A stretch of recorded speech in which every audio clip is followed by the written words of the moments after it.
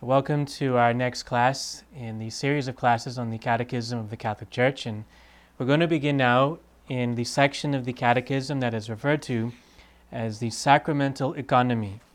And for those of you who are using the compendium of the Catechism of the Catholic Church, this begins with paragraph 218 and following. So that's 218 and following. It goes up to somewhere around the 300s, but for this lecture, I'm just going to focus on the sacraments in general, and then the next lecture we're going to start diving into the individual sacraments themselves. Now, the sacraments are a big part of the life of the Church. We have 7 sacraments. We have baptism, confirmation, the Eucharist, holy matrimony, holy orders, penance, and the sacrament of reconciliation, and the anointing of the sick. So those 7 sacraments are a big part of the life of the Church. Now, if you recall, in our previous lectures, we began with the Creed, and we gave several talks on the Creed. That's the Apostles' Creed or the Nicene Creed, which is the story of salvation in Jesus Christ. And at that level of our faith, we come to understand the reality of God as Father, Son, and Holy Spirit, that the Son of God is both divine and human, and he becomes human. He's born of the Virgin Mary, and his name is Jesus Christ. And he will come to judge us, all of us, the living and the dead, at the end of time. And the goal of our faith is to live in him and to live by his teaching. So that was the Creed, and that's the first part of our faith. We have 4 parts of our faith: the Creed, the sacraments, morality, and prayer. Now, if we just stop with the Creed, then our faith becomes something that is separate from us. It becomes a story, and it doesn't really impact us directly. But the sacraments is where we are now. That's the next level of our faith, and that has to do with us. That has to do with somehow connecting our lives to that of Jesus Christ.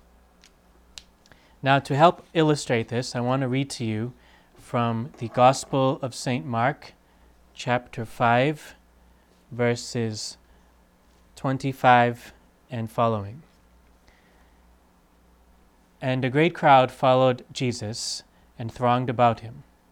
And there was a woman who had a flow of blood for 12 years, and who had suffered much under many physicians, and had spent all that she had. And she was no better, but rather grew worse. She had heard the reports about Jesus, and came up behind him in the crowd, and touched his garment. For she said, "If I touch even his garments, I shall be made well." And immediately the hemorrhage ceased, and she felt in her body that she was healed of her disease. And Jesus, perceiving in himself that power had gone forth from him, immediately turned about in the crowd and said, "Who touched my garments?" And his disciples said to him, "You see the crowd pressing around you, and yet you say, 'Who touched me?'" And he looked around to see who had done it. But the woman, knowing what had been done to her, came in fear and trembling, and fell down before him, and told him the whole truth. And he said to her, "Daughter, your faith has made you well. Go in peace, and be healed of your disease." That story is powerful, because you have the personal life story of that woman intersecting or encountering the life of Jesus Christ. And that encounter heals her. Notice how the gospel says that the Lord Jesus was aware that power had gone out of him. So power had gone out of him into the life of this one woman. And it says that she told him the whole truth. So we don't know what that whole truth is, but perhaps she shared with him her entire life story. And his life encountered her life. And so we can put this little stick figure to represent her and to represent all of us, that somehow the power of Jesus is going to come to us. Well, how does the power of Jesus ordinarily come to us? It's through the sacraments. It really is through the sacraments. So when you look at the life of Jesus, it's important to understand that his life is not only a past tense reality. Yes, he lived in the past. He lived 2,000 years ago. He walked the earth. But in his resurrection and ascension, He's still alive, and he's going to be alive for all eternity. And his life is a present tense reality. Why is that so? It's because of his divinity. Remember, God is the creator of everything that exists, including time. So the mystery of God is above time. Everything about the life of Jesus is in time, in history, but also transcends time. So our relationship to Jesus Christ, likewise, is not something from the past, but it's right now. And how is it right now? It's through the 7 sacraments. The Catechism says this in paragraph 284. This is the Major Catechism, the big book that I'm referring to in this lecture. It says here, seated at the right hand of the Father and pouring out the Holy Spirit on his body, which is the Church, Christ now acts through the sacraments he instituted to communicate his grace.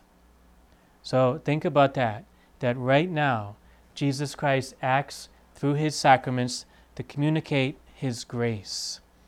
Do you remember when the angel appeared to Our Lady, the Virgin Mary? The angel said to her, "Hail, full of grace."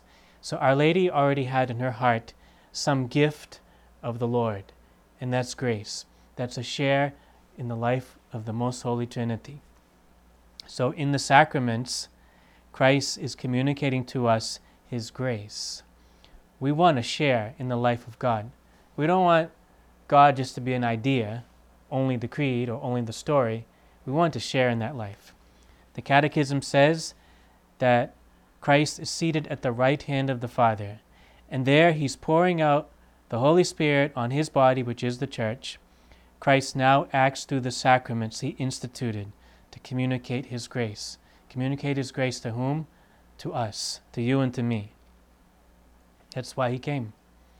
The Gospel of St. John says that grace and truth came through Jesus Christ. The Catechism continues in this paragraph. The sacraments are perceptible signs, that is, words and actions, things that we can perceive, that we can see, we can hear, accessible to our human nature, that is, accessible to our eyes, to our ears, to even physical touch. For example, when we think of the water from baptism.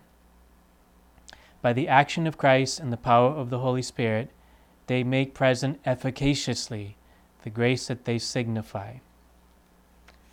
I have another paragraph from this catechism that I really love. It's kind of a loaded paragraph, and I'm going to read it once and try to unpack it for you the second time around. This is the Catechism, paragraph 1131. Mind you, these quotations from the Catechism, again, are from this big book. I'm not quoting directly from the compendium. That's your homework assignment. This is much easier to read than the big book. If you want to use the big book, go right ahead and do it. Don't let anyone stop you. Okay, this paragraph, 1131. The sacraments are efficacious signs of grace, instituted by Christ and entrusted to the Church, by which divine life is dispensed to us. The visible rites by which the sacraments are celebrated signify and make present the graces proper to each sacrament. They bear fruit in those who receive them with the required disposition. Okay, so the sacraments are efficacious signs of grace. So one of the errors that people fall into is they will look at the sacraments and say they are only symbols. They are symbols of what we believe. Well, that's not entirely true. It's partially true, but it's not the full truth.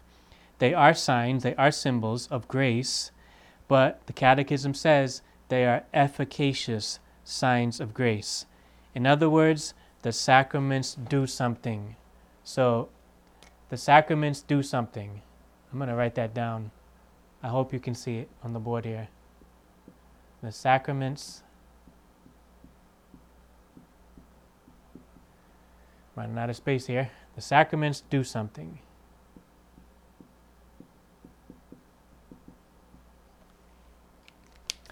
I'm going to move my stick figure. He's going to have to take a few steps this way. Or she.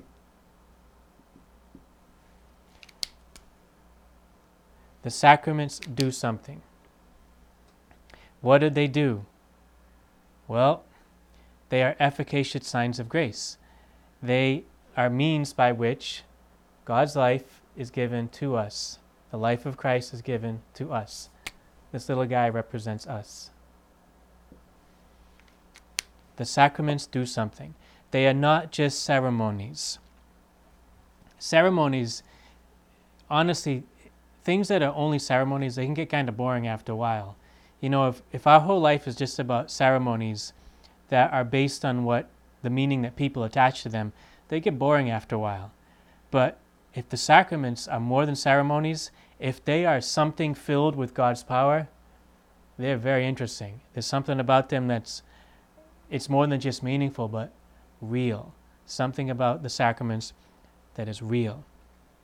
They are not only ceremonies. They are ceremonies. We have a liturgical action, but they are much more than that. They're not just signs, but they do something. They are signs that are filled with the grace of the Father, the Son, and the Holy Spirit. The life of Jesus Christ is there. So, the sacraments are efficacious signs of grace. They do something. Don't forget that. The sacraments do something. Exclamation point. They are instituted by Christ. So the sacraments come from Jesus Christ himself. Now, it's kind of difficult to discern this perfectly or convincingly through the scriptures. But if you remember, after the resurrection, before he ascended to the Father, the Lord Jesus spent a long time with his apostles. And there have been many early writings of the church fathers that have said that he was instructing them in the life of the church. There's a series of books that I like that are based on a private revelation. It's called The Mystical City of God by Venerable Mary of Agreda. It was written in the 1600s. And it's a private revelation, so you don't have to accept it. But it goes through what she perceived to be the Lord Jesus in his resurrection, teaching the early church what the sacraments were all about. It's very interesting. But the Catechism today teaches that the sacraments were instituted by Christ himself. But they are entrusted to the church. So we get the church in here. How do you get the sacraments? You got to go to the church, or the church comes to you through some minister of the church, priest, a deacon, or layperson who's ministering something to you, giving you the Eucharist or something. So they do something, they come from Jesus Christ, they're given to the church so that we can share in the life of grace. The sacraments are efficacious signs of grace, instituted by Christ and entrusted to the church, by which divine life is dispensed to us. So we see right there that our lives now, by means of the sacraments, are connected to his life, Jesus Christ.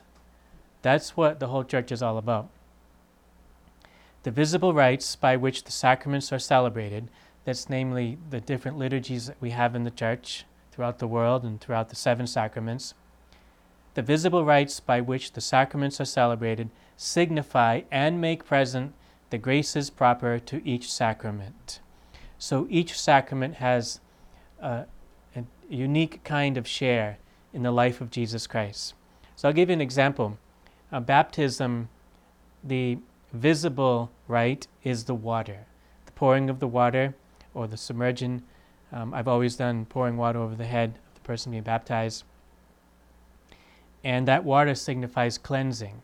So baptism, the water signifies a grace of cleansing that is made present in the celebration of the sacrament of baptism. So each sacrament has its own special grace. But they're not magic. Here is the next line of this catechism paragraph that I love, 1131. These sacraments, they bear fruit in those who receive them with the required disposition. The sacraments bear fruit in those who receive them with the required disposition. So, yes, the sacraments do something because they're filled with that same power that woman experienced when she touched the garment of Jesus. They do something. But we have to be open to what they do. I like the example of a radio transmitter. If I'm transmitting a message to you over the radio, and I have a good antenna system, and I'm putting out 4 watts of power or 12 watts, and I'm sending a message to you, but you're on a different channel or different frequency, am I transmitting power? Yes. Is that power going to you? Yes. Is it making a difference in your life? No, because you're not tuned into it. So this is what required disposition is all about. We need to be tuned in to the power that comes from Jesus Christ in the sacraments. They bear fruit in those who receive them with the required disposition. Now, I'm going to tell you what this required disposition is. It's 3 things that have to be working in our lives in order for the sacraments to make a real powerful difference in our lives all the time. Number 1, faith. You got to have faith, all right? So, you got to have faith. If you have faith, that's a good place to begin. What's the faith? It's the creed. It's what we say when we have Sunday Mass, when we begin the Rosary Prayer. I like to recite the creed, especially in situations where I don't understand things. If you've ever been through a situation in your life where things seem to be too mysterious and you can't figure it out, recite the creed. Recite it slowly and let it sink in, and let that remind you that this is reality right now. I believe in one God, the Father Almighty. This is reality right now. Jesus Christ, the Holy Spirit, redemption in Christ, life everlasting. You got to have faith. So for the sacraments to be really fruitful in your life constantly, you have to keep working at your faith. You've got to have faith. You have to nurture it. If you don't have any faith, then the sacraments mean nothing to you.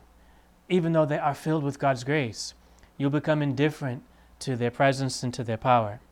And you might say, well, yeah, I was baptized, I got a certificate, and I was confirmed, and I received communion, but it doesn't mean much to you because you don't really believe. You got to have faith, you got to work on it.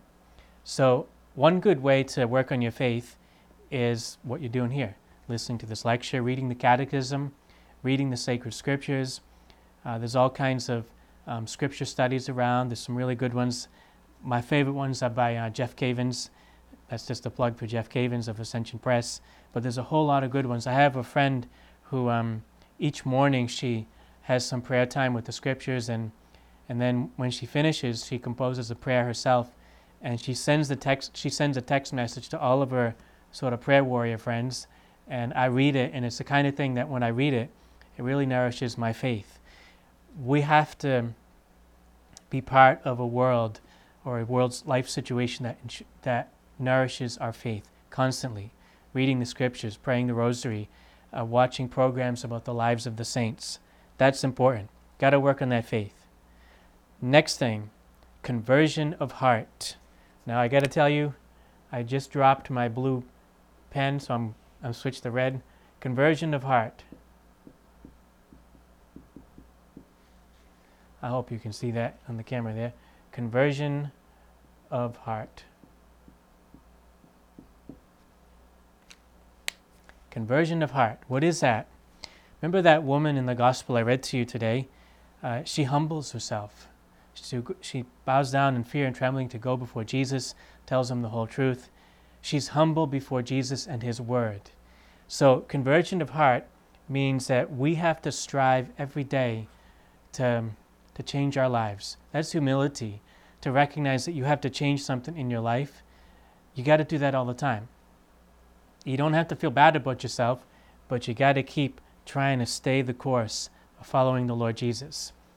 So one good practice we have is in the spiritual life is at the end of every day to look over our day, and any times where we have not been a saint, we acknowledge that, we bring that before God, we ask for his mercy, and we make an effort to repent, to reform our ways. If our falling short of the gospel is very serious, we go to confession and we begin again. Conversion of heart.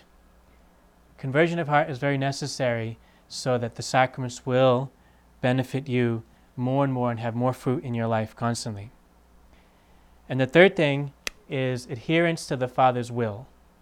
So I'm just going to put God's will.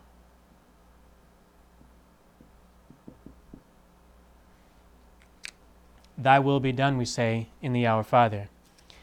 What does this mean, adherence to the Father's will? It means a lot of things. One thing, it means that we have to live by the Ten Commandments. It means we have to pray. Jesus tells us to pray. It means we have to read the gospel and try to follow the lessons of the gospel and the teachings of the church. Adherence to the Father's will. But this is not really an area that I want to focus on for this portion of our lecture on the sacraments.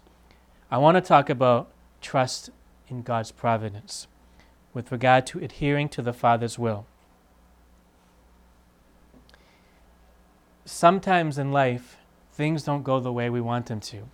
We experience the cross of Jesus in our lives. We experience suffering that weighs us down and seems to derail our life's course. That's where we have to adhere to the Father's will.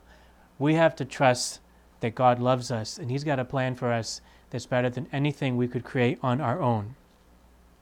So here's the thing, is you can have a lot of faith.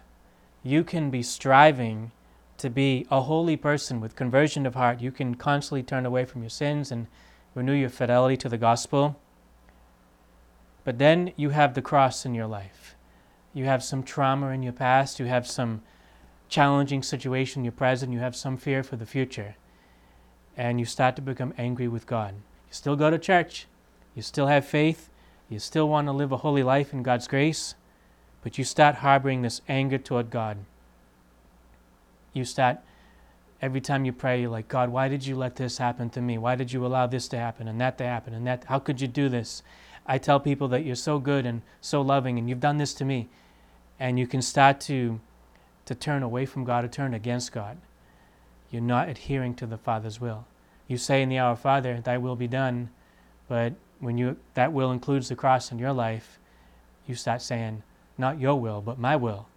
And you get in this fight against God's will. Adherence to the Father's will. When you have the cross, you got to trust in Him. Jesus, I trust in you. That's what your spirit has to be. So this is kind of the end of my lecture on the general idea of the sacraments. But the sacraments lead us to Christ, and we need to work on faith, growing in our faith. Daily conversion of heart. If we don't have conversion of heart, then we're going to become hypocrites. And boy, hasn't the church suffered too much from hypocrisy? We don't need any more hypocrisy. We need fidelity. Conversion of heart. We all have to work at that for ourselves. I got to say one thing. Oftentimes in this section of conversion of heart, people say, yeah, we got to have conversion of heart for that guy over there and that person over there and that person over there. No, this is about us individually. You need conversion of heart. I need conversion of heart. And then adherence to the Father's will. Even when the cross is so heavy you can't take one more step, Jesus, I trust in you. Jesus, I trust in you in every situation in life. So brothers and sisters, as we move through this teaching on the sacraments, let us remember what they're all about.